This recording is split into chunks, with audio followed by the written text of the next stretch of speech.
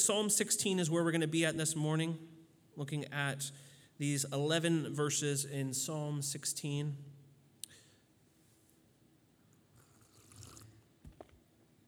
Now, it's been a while since we've been in this series, so I'm going to bring you back up to speed real quickly as to what's happening here.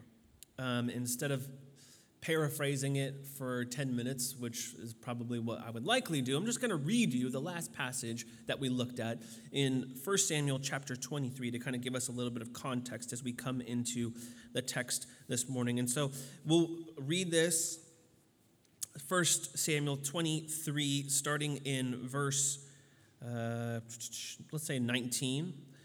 We read this. Then the Ziphites went up to Saul at Gibeah, saying, "Is not David hiding among us in the strongholds of Horesh on the hill of Hakilah, which is south of Jeshimon? Now come down, O king, according to all your heart's desire to come down, and our part shall be to surrender him into the king's hand." And Saul said, "May you be blessed by the Lord, for you have had compassion on me. Go make yet more sure. Know and see the place where his foot is, and who has seen him there, for it is told me that he is very cunning. See, therefore, and take note of all the lurking places where he hides, and come back to me with sure information. Then I will go with you, and if he is in the land, I will search him out among the thousands of Judah." And they arose and went to Ziph ahead of Saul. So Saul, remember, he still hates David. He's still trying to chase David down. He's still trying to find him. And so David has been hiding in this city called Ziph. Now, the people of Ziph realize that David's there, and they go and they tell Saul, hey, David is here.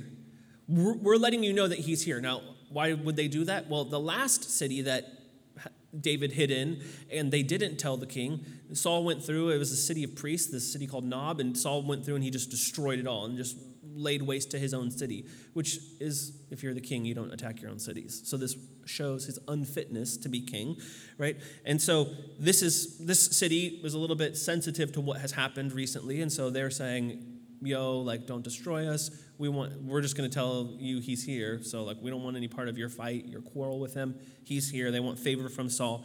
And so they just tell him we're going to let him know. And Saul's hey, tell me when he's around, make sure that he's there and I'll come. And so David has been on the run from Saul for quite some time. Now we continue in verse 24. Now David and his men were in the wilderness of Maon in the Arabah to the south of Jeshimon. And Saul and his men went to seek him. And David was told so. So he went down to the rock and lived in the wilderness of Maon. And when Saul heard that, he pursued after David in the wilderness of Maon. So David's I know Saul's after me. I got to get out of here. So he goes and lives by this big rock. It's kind of like a tiny little mountain. And so they are on one side and Saul's on the other. They're pursuing each other. Saul went on one side of the mountain and David and his men on the other side of the mountain. And David was hurrying to get away from Saul. As Saul and his men were closing in on David and his men to capture them, a messenger came to Saul saying, "Hurry and come, for the Philistines have made a raid against the land." So Saul returned from pursuing after David and went after the Philistines. Therefore, the place was called the Rock of Escape. And David went up from there and lived in the strongholds of En-Gedi. So we kind of have this little scene, this little narrative where Saul is trying to kill David. They're at this rock together, and David and his men are on one side, and Saul and his men are on one side, and they're chasing each other around Saul's chasing David around this mountain, this rock here, and they get to the point where they see him.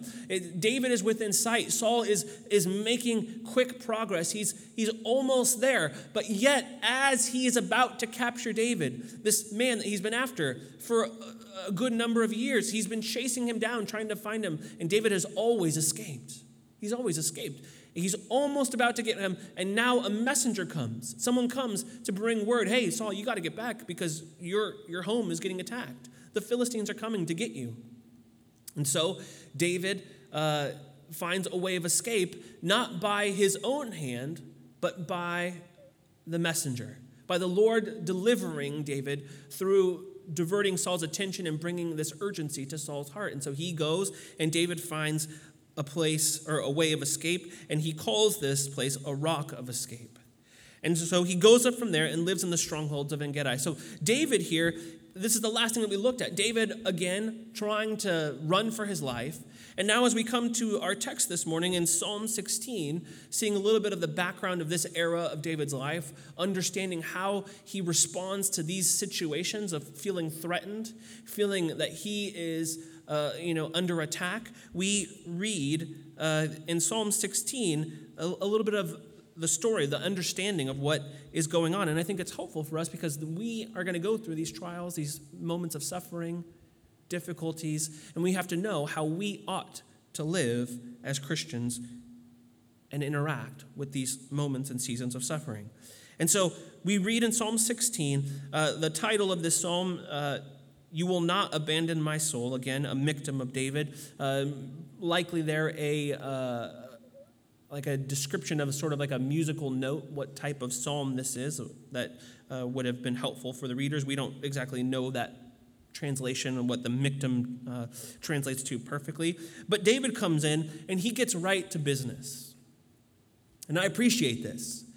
He gets right to business and he structures his psalm, 11 verses, in basically 3 ways. He begins with this plea in verse 1. As you move through the psalm, you see that he has a true and healthy perspective, and then he ends towards the latter portion of the psalm by having this understanding of that he has possessed what God has intended to give him. He's possessed what he's requested through his plea. And so we'll look at these in kind of 3 sections. First, this plea. Verse 1, he says this: "Preserve me, O God, for in you I take refuge." He's asking the Lord to preserve him, right? This is a brilliant request. This is the request of somebody who knows God. This is a request that you should learn. Preserve me, O God, for in you I take refuge. Now, when he says that there, preserve, he means guard me or keep watch over me. This is what the word translates to. But I want you to notice one thing here. What David does in the beginning of this psalm, in dealing with these hardships in his life and suffering and difficulties, he asks for the Lord to sustain him. He says, preserve me. Preserve me. Now, what's the difference here? What's the nuance that I'm getting at? Well, what David is asking for here is not to be protected from harm. He's saying, protect me from death. David's just saying, I need you to let me go on. He knows that he can't be insulated from all of the things in the entire world.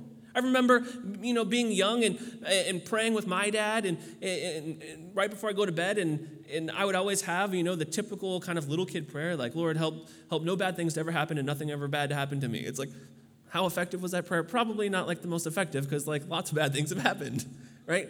And I think we all have experienced that. Nobody wants bad things to happen to us. Nobody wants to experience those hardships or trials or difficulty, but they happen.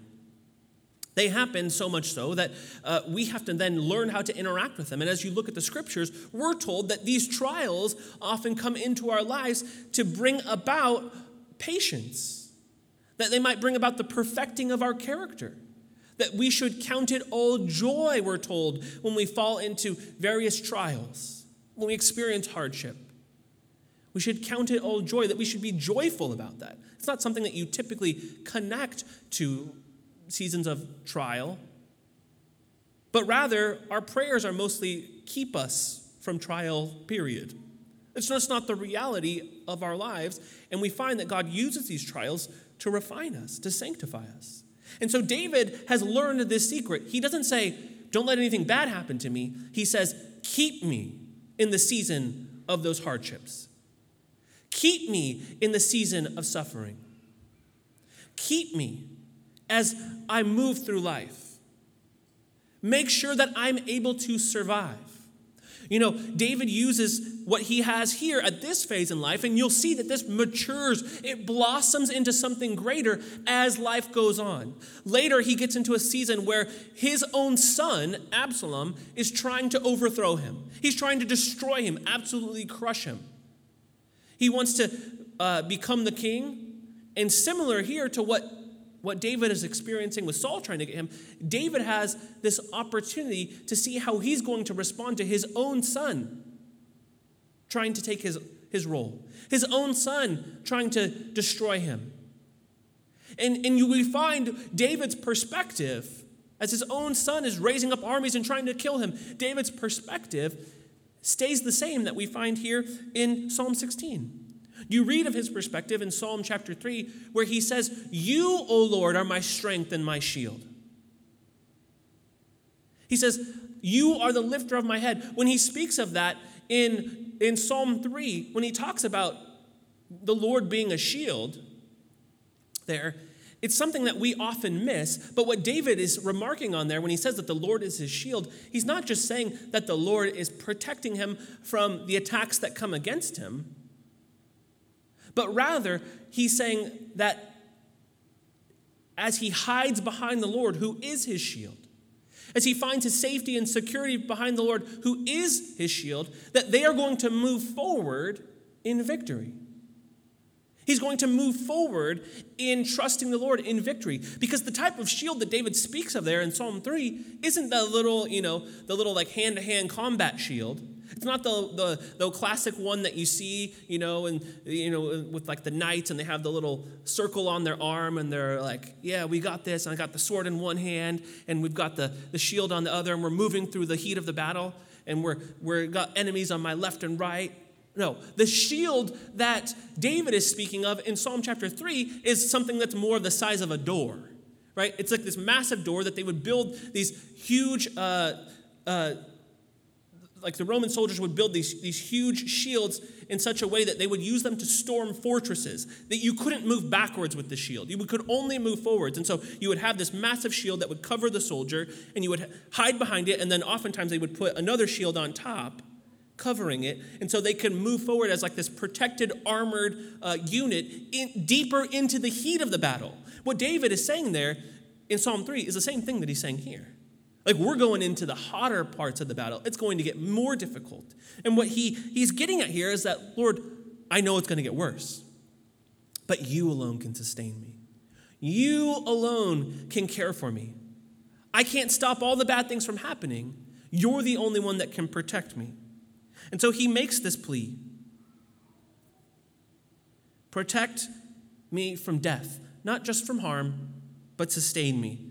He continues in verse 2 to build upon his plea. And this is why he makes this plea. His perspective begins to be developed here in verse 2. I say to the Lord, you are my Lord. I have no good apart from you. I say to the Lord, you are my Lord. I have no good apart from you. In Psalm 73, we find a similar statement. Verse 25, whom have I in heaven but you? And there is nothing on earth that I desire besides you. This is the perspective of the psalmist, the perspective of David. What he's saying here is, I've got nothing else that I'm hoping in. I've got nothing else that I'm protecting. I've got no other backup plans. I only have you. You are my Lord. I have no good apart from you. You know, last week as we were ending worship, we kind of spent that little bit of time last week marinating together and praying out that little phrase of the song, Jesus, you're all this heart is living for. Right? Remember that? We sat here and we kind of just were dwelling on that a little bit together, praying that that would be true of us. This is a continuing statement, a continuing attitude that we should adopt. Because I wonder how many of us could say, you are my Lord. I have no good apart from you. David's not saying that in a way that's hyperbole. He's saying that in the most literal sense. Now, the problem with us is this. One, that might not be true of us, right? You are my God. I have no good apart from you. That might be true. But it also might be true that we aren't willing to seek the Lord as that good. We might be people who are not just not having that there, but we're also like, well, I want good in these other things. What David is saying is not just that there's other, that he doesn't have other things. He's also saying that there is nothing good out there. He's disqualifying the fact that you could go and search for anything else. And so his Confession here is one that excludes the search for anything else in life, for anything else that would fulfill, for anything else that would preserve or protect. He doesn't leave it open for us to say, I have no good apart from you. He's not saying, well, go and find some good. Go find some other things. Maybe there's some other things in life that will satisfy. He is putting it out there plain and simple for all of us to understand that if you are pursuing something else and you think it's going to be good for you, in the sense that it will save you, it will preserve you, your identity in it will bring you safety and security, you are mistaken. Any good that you are experiencing in life is the result of God's work in your life. It's his common grace to give good to you because he's the only good. God is good and all good comes from God. And so we can't even begin to develop goodness apart from him. We can't begin to understand how there could be good apart from him. Even the goodness that exists in the world that happens with outside of those who are Christians, even those other things, those things are good because of God's character, his nature, what he has allowed and equipped people with. Nobody can say that their skills or talents or abilities are their own. Even though they might not confess that they are given to them by God or that he helps them, it doesn't make it less true. They still are all through God. It's all his work, all of his abilities. All good comes from God. And so he says here, he makes this confession, you are my Lord. I have no good apart from you. That's saying the same thing two different ways. To say that Jesus is your Lord is to say that there's nothing else that you're pursuing, that he rules and reigns over every area, every aspect of your life, that your identity is rooted in him. And so if you were going to say that Jesus is Lord, there's no way that you could make a statement that says, I found good apart from him. If you were going to say, I have found good, the only way you can make that statement is if you found Jesus, that your identity is rooted firmly in him. And so no matter where you're at on your journey this morning, you need to understand that your pursuit should be entirely in identity in Christ because in him is life and peace, and in him is good. He'll continue to flesh us out as we move further into the passage, but consider that as we move through. I don't think it can be said of all of us. I don't think it can be said of most of us, and maybe not of any of us, that as we were making that confession last week, Jesus, you're all this heart is living for. We make a confession this week. You are my Lord. I have no good apart from you. Lord, search my heart, right? That's not what David says in the other Psalms. Search my heart and see if there is anything in me. Go root around, look around, and find those things that don't belong, that are not of you. And we're going to root those out. We want you to work to pull those out. David's perspective is that he wants to know, understand, and enjoy Jesus deeply. We continue in verse 3, and he says he wants to be with other people who do this as well. This is his perspective. Verse 3, as for the saints in the land, they are the excellent ones, in whom is all my delight. So he says both. There's people who are saints in the land. These are people who are God's people. But then he also says they are the excellent ones, or this might be translated to mighty or magnificent. But this name here, excellent or mighty or magnificent, it's often used to describe God. So this characteristic of them being excellent or mighty or magnificent is most frequently used to characterize God. But here it's also used to describe his people. So what David's saying here is like, these are people who belong to God, and they are like God in character, in nature, in being. And so he is drawn to those people who want to also pursue the Lord, who want to be with him. He's drawn to people who are holy. He's not drawn to the same people who Saul is drawn to, who he was always drawn to whoever seemed to be strong or mighty. David is not swayed by that because David is learning to look at the heart as God looks at the heart.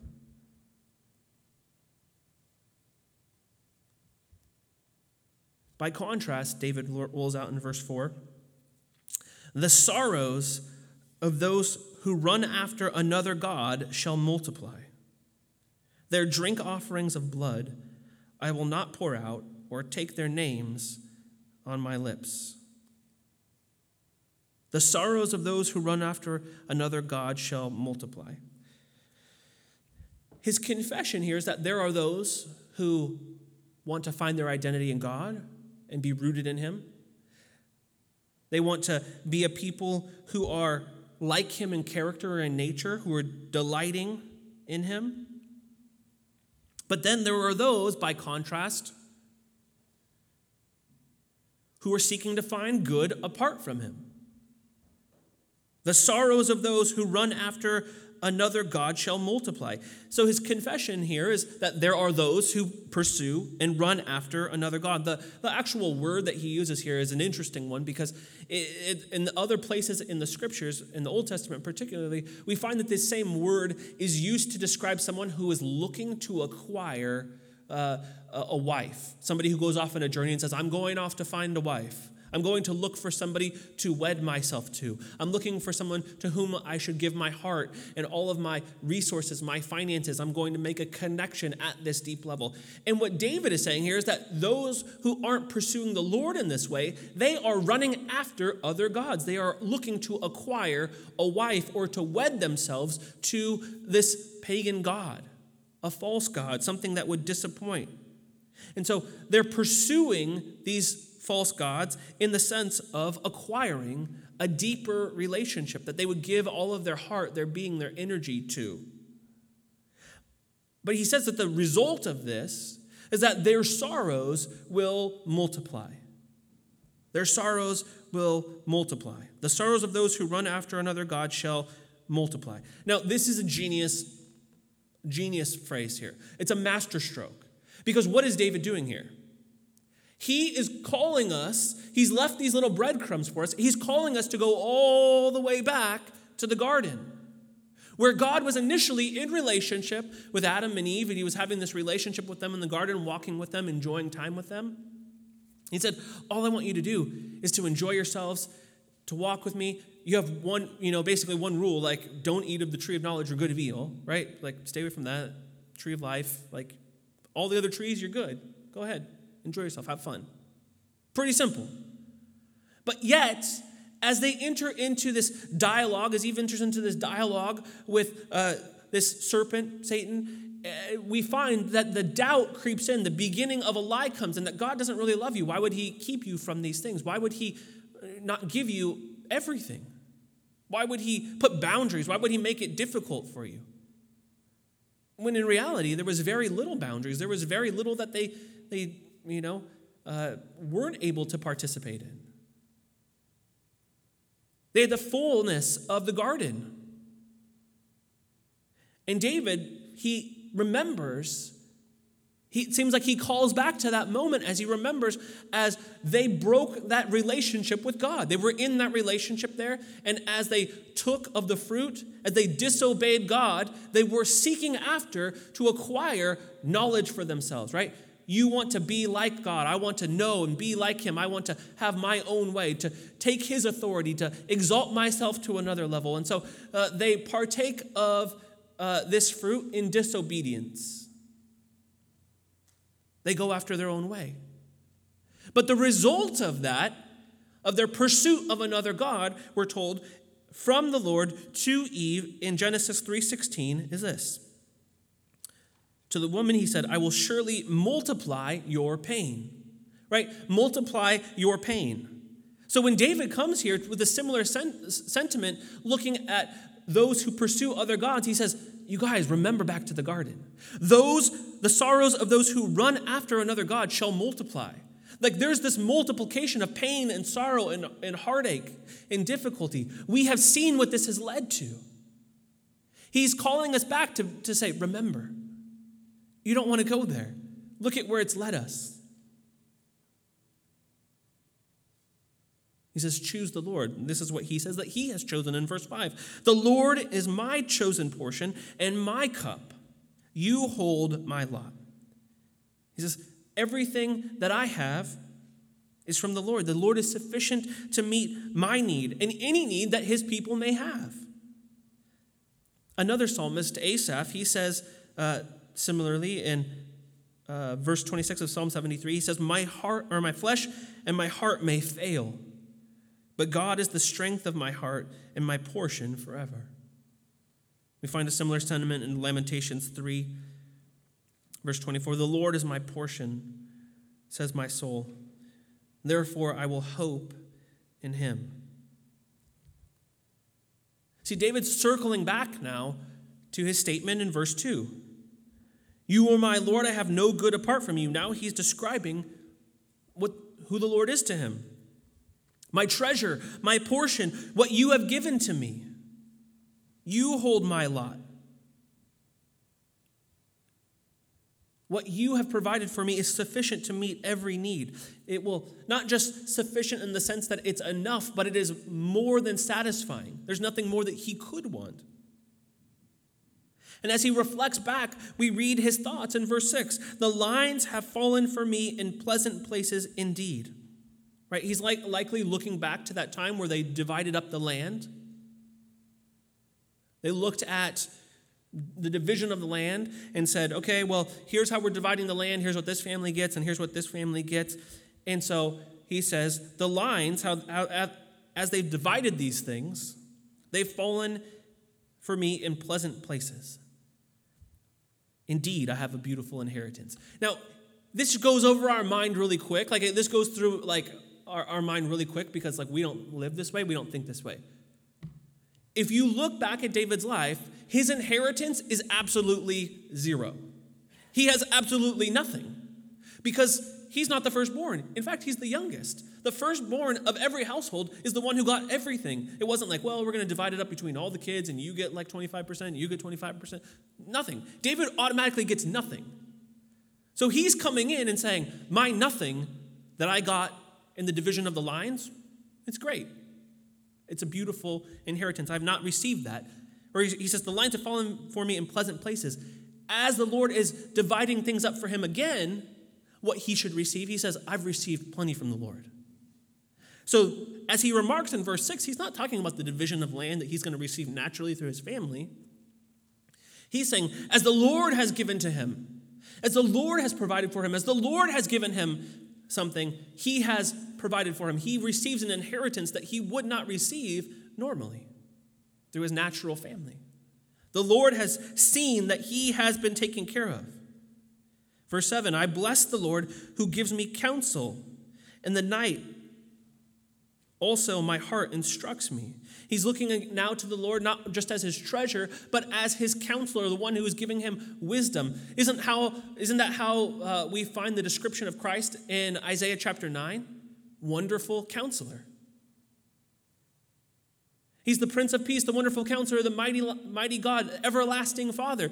Again, here we find that God is in keeping with his character to give David this wisdom and counsel as he seeks him in these seasons. As the Lord is his portion, he finds that the Lord is providing for him everything that he needs, one of those things being wise counsel.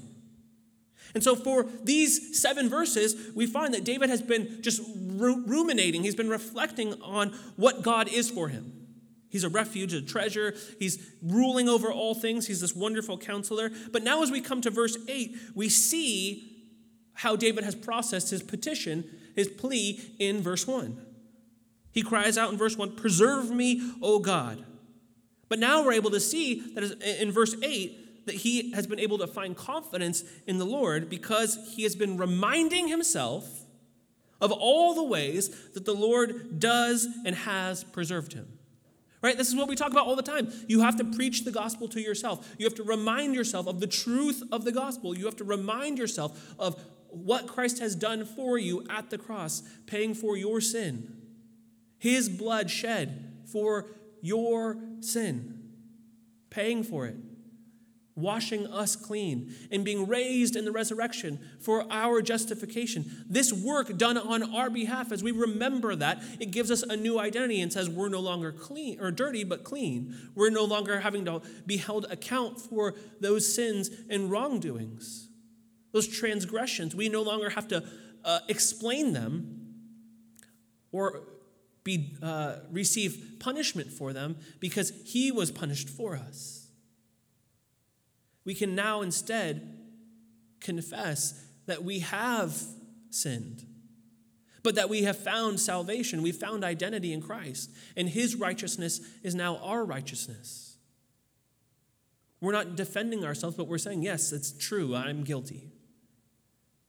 But Christ's blood covers me, and I have salvation.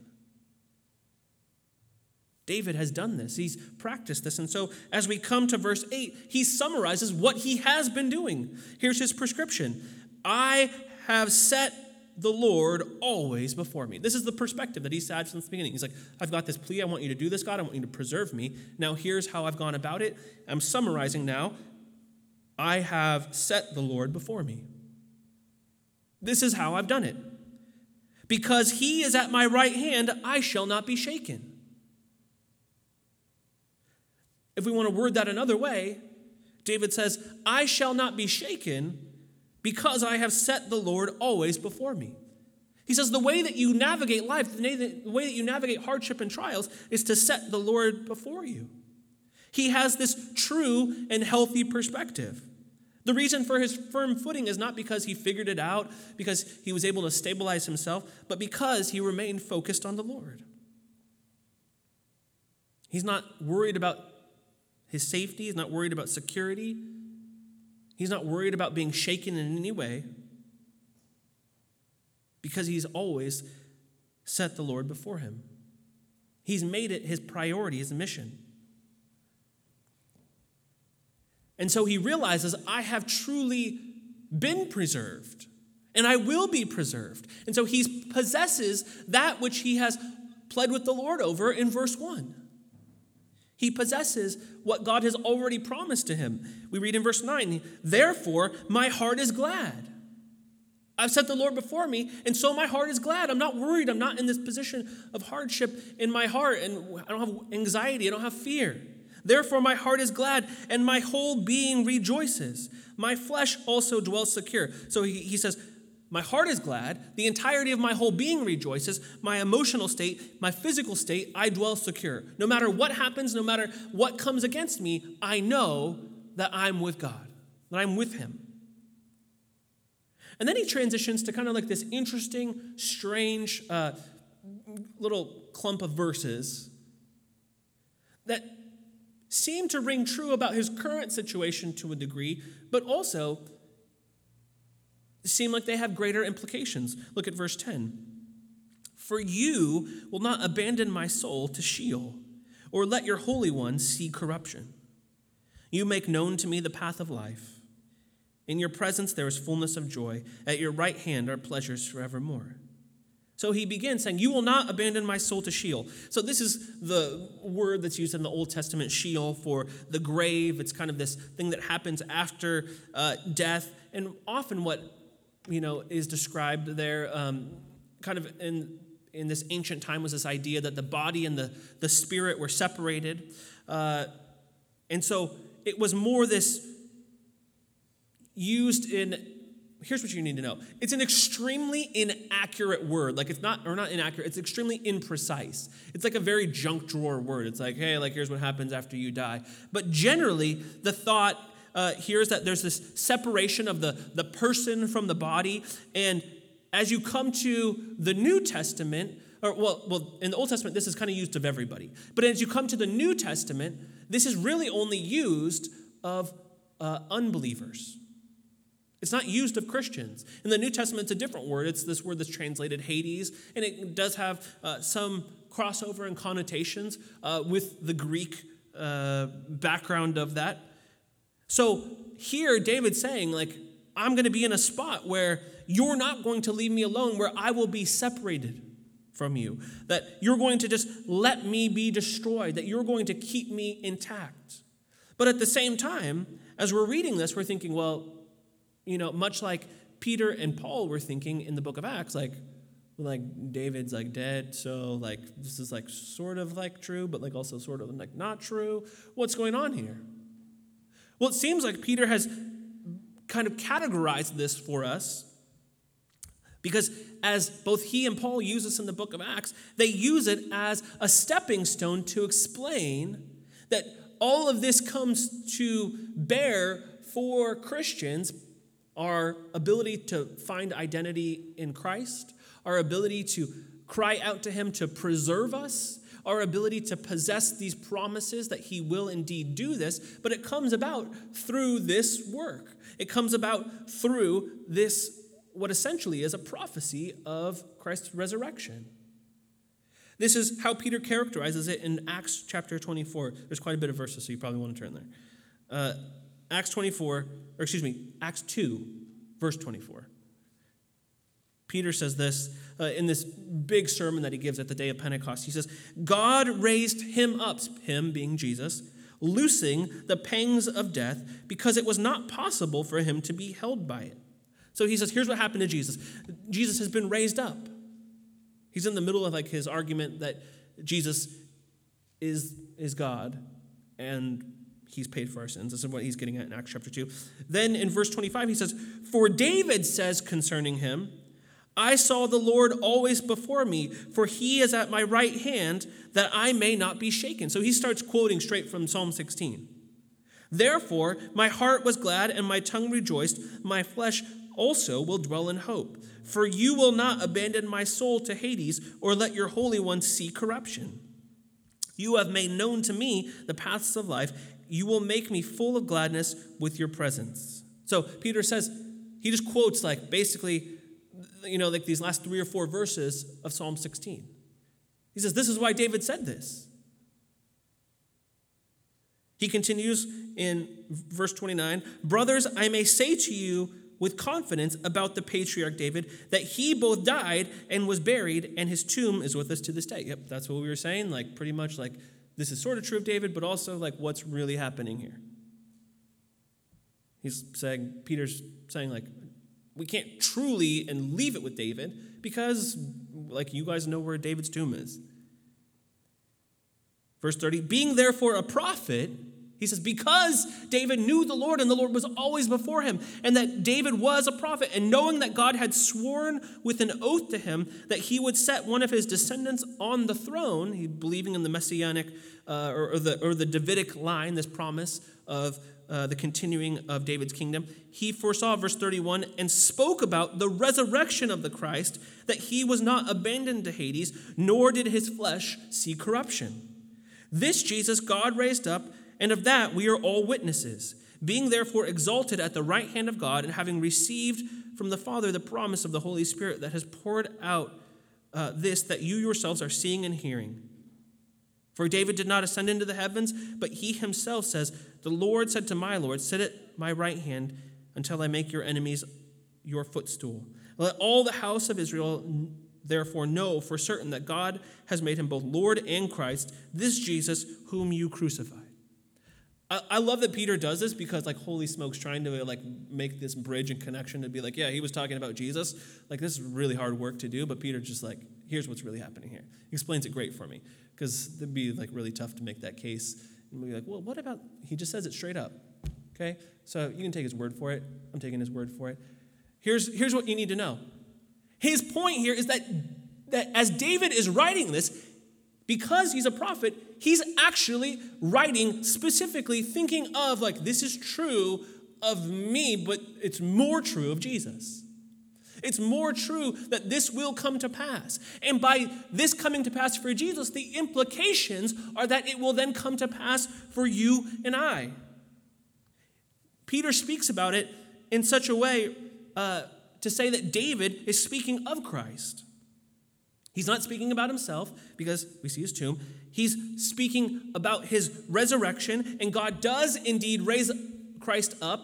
He does resurrect him, and this is related to what they're talking about here on the day of Pentecost. And so what he's saying here is then we can have certainty in the afterlife.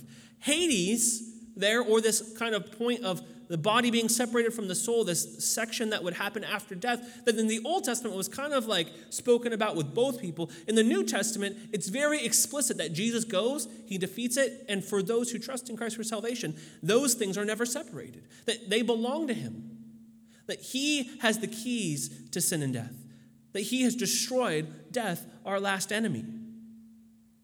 I love this. He has conquered death. Like, how radical is that? One theologian kind of speaks about it this way, that as you go, as Christians, as we go through the age, and as some of us, so far to this point, everybody's died. We're making our way through life, and people will continue to die unless, the Lord just remakes the heavens and the earth and everything is squared and amazing. But people will do that. But what we find is that Jesus has conquered sin and death. And so death is the common enemy that we all face. And as we're making our way into death, because Jesus has then conquered death, as you go to meet death, if you're a Christian, you just find Jesus. And so you go to be absorbed into death, but you're not going to be absorbed into death because there's no death to absorb you. Jesus has already conquered it. And so instead you meet Jesus. You don't meet death. You meet Jesus and you have life, and we have hope for life after death because life after death is found in Jesus. It's him. It belongs to him. Paul puts it this way in Romans chapter 8, telling us that we have this identical hope. If the spirit of him who raised Jesus from the dead dwells in you, he who raised Christ Jesus from the dead will also give life to your mortal bodies through his spirit who dwells in you. You will have life, and life is found in him. And so when David says, all the way back in the beginning, preserve me, O God, for in you I take refuge, in the truest sense, he's saying that even if I go into death, I go into you. I can find ultimate security in you. This is why he can say with confidence in verse 2, you are my Lord, I have no good apart from you. There's nothing else to go to. There's nothing else to find. So why would I pursue anything else? And so it's our responsibility as Christians to have this perspective that's proper, to set the Lord always before us so that we are not shaken. Almost every single verse in this psalm, I want you to catch this, speaks with a single-minded focus about giving everything in every aspect, every area of your life to the Lord. He's saying, I'm going to cast all of my lot in with Jesus. There's nowhere else to go. In terms of security, in terms of your physical and emotional welfare, in terms of the people that you spend your time with, right? It says there, his saints, his excellent ones, that David's like, you got to spend time with those people because they help you see Jesus clearly. Our worship, the things that we want to pursue in life, all of these things are connected to that single-mindedness of pursuing the Lord. And so as we move forward, you have to ask yourself, is the Lord your chosen portion? He wants you to have the fullness of himself, but we need to be aware that there's nothing else to look for. And so don't make it your goal, your aim. Don't develop ambition for these other things that you think will fulfill you. Your ambition should be for the Lord. The Lord is my chosen portion. I'm pursuing him. And my cup, you hold my lot.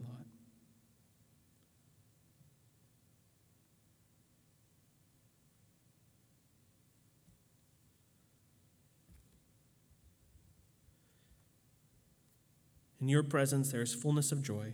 At your right hand are pleasures forevermore. That's where it ends. Like, we keep coming back to that verse. It seems like for the last 5 or 6 weeks, we're kind of circling that verse still. I don't know how it keeps coming back, but the Lord must want us to know that there's nothing else out there. In his presence is fullness of joy. At his right hand are pleasures forevermore. And so we want to make it our goal and our aim to be there. And so let's respond. Let's pursue him together this morning. Let's keep that perspective that we finished last week with, that prayer, Jesus, you're all this heart is longing for. Our perspective from this week, you are my Lord, I have no good apart from you. Remember that we're looking to pursue Jesus and to enjoy him. And enjoy him together. Let's pray and we'll respond together. Lord, we are thankful for your kindness and love towards us. We're thankful that you've given us the fullness of yourself, withholding nothing. Withholding absolutely nothing. Because you are good. Everything about you is good, and you want to give us only the best. Only your best. And so we want to receive that with thanksgiving. We want to rejoice in what you have provided for us, and we want to find our satisfaction and so in you. And so, Lord, if we're out there pursuing other things, if we're finding our identity in other things, we want to see those things as subservient to who you are and to your work and your will and your way.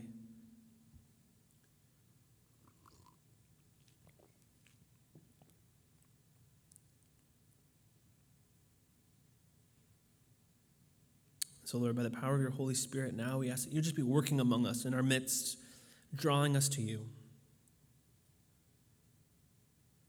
I know that we need to be convicted in our spirit, that we might be people who are not pursuing you wholeheartedly. But we want it to begin today, the wholehearted pursuit. We want to give you the fullness of our hearts this morning, not leaving anything out of reach, but asking you to touch us and transform us and change us in every way.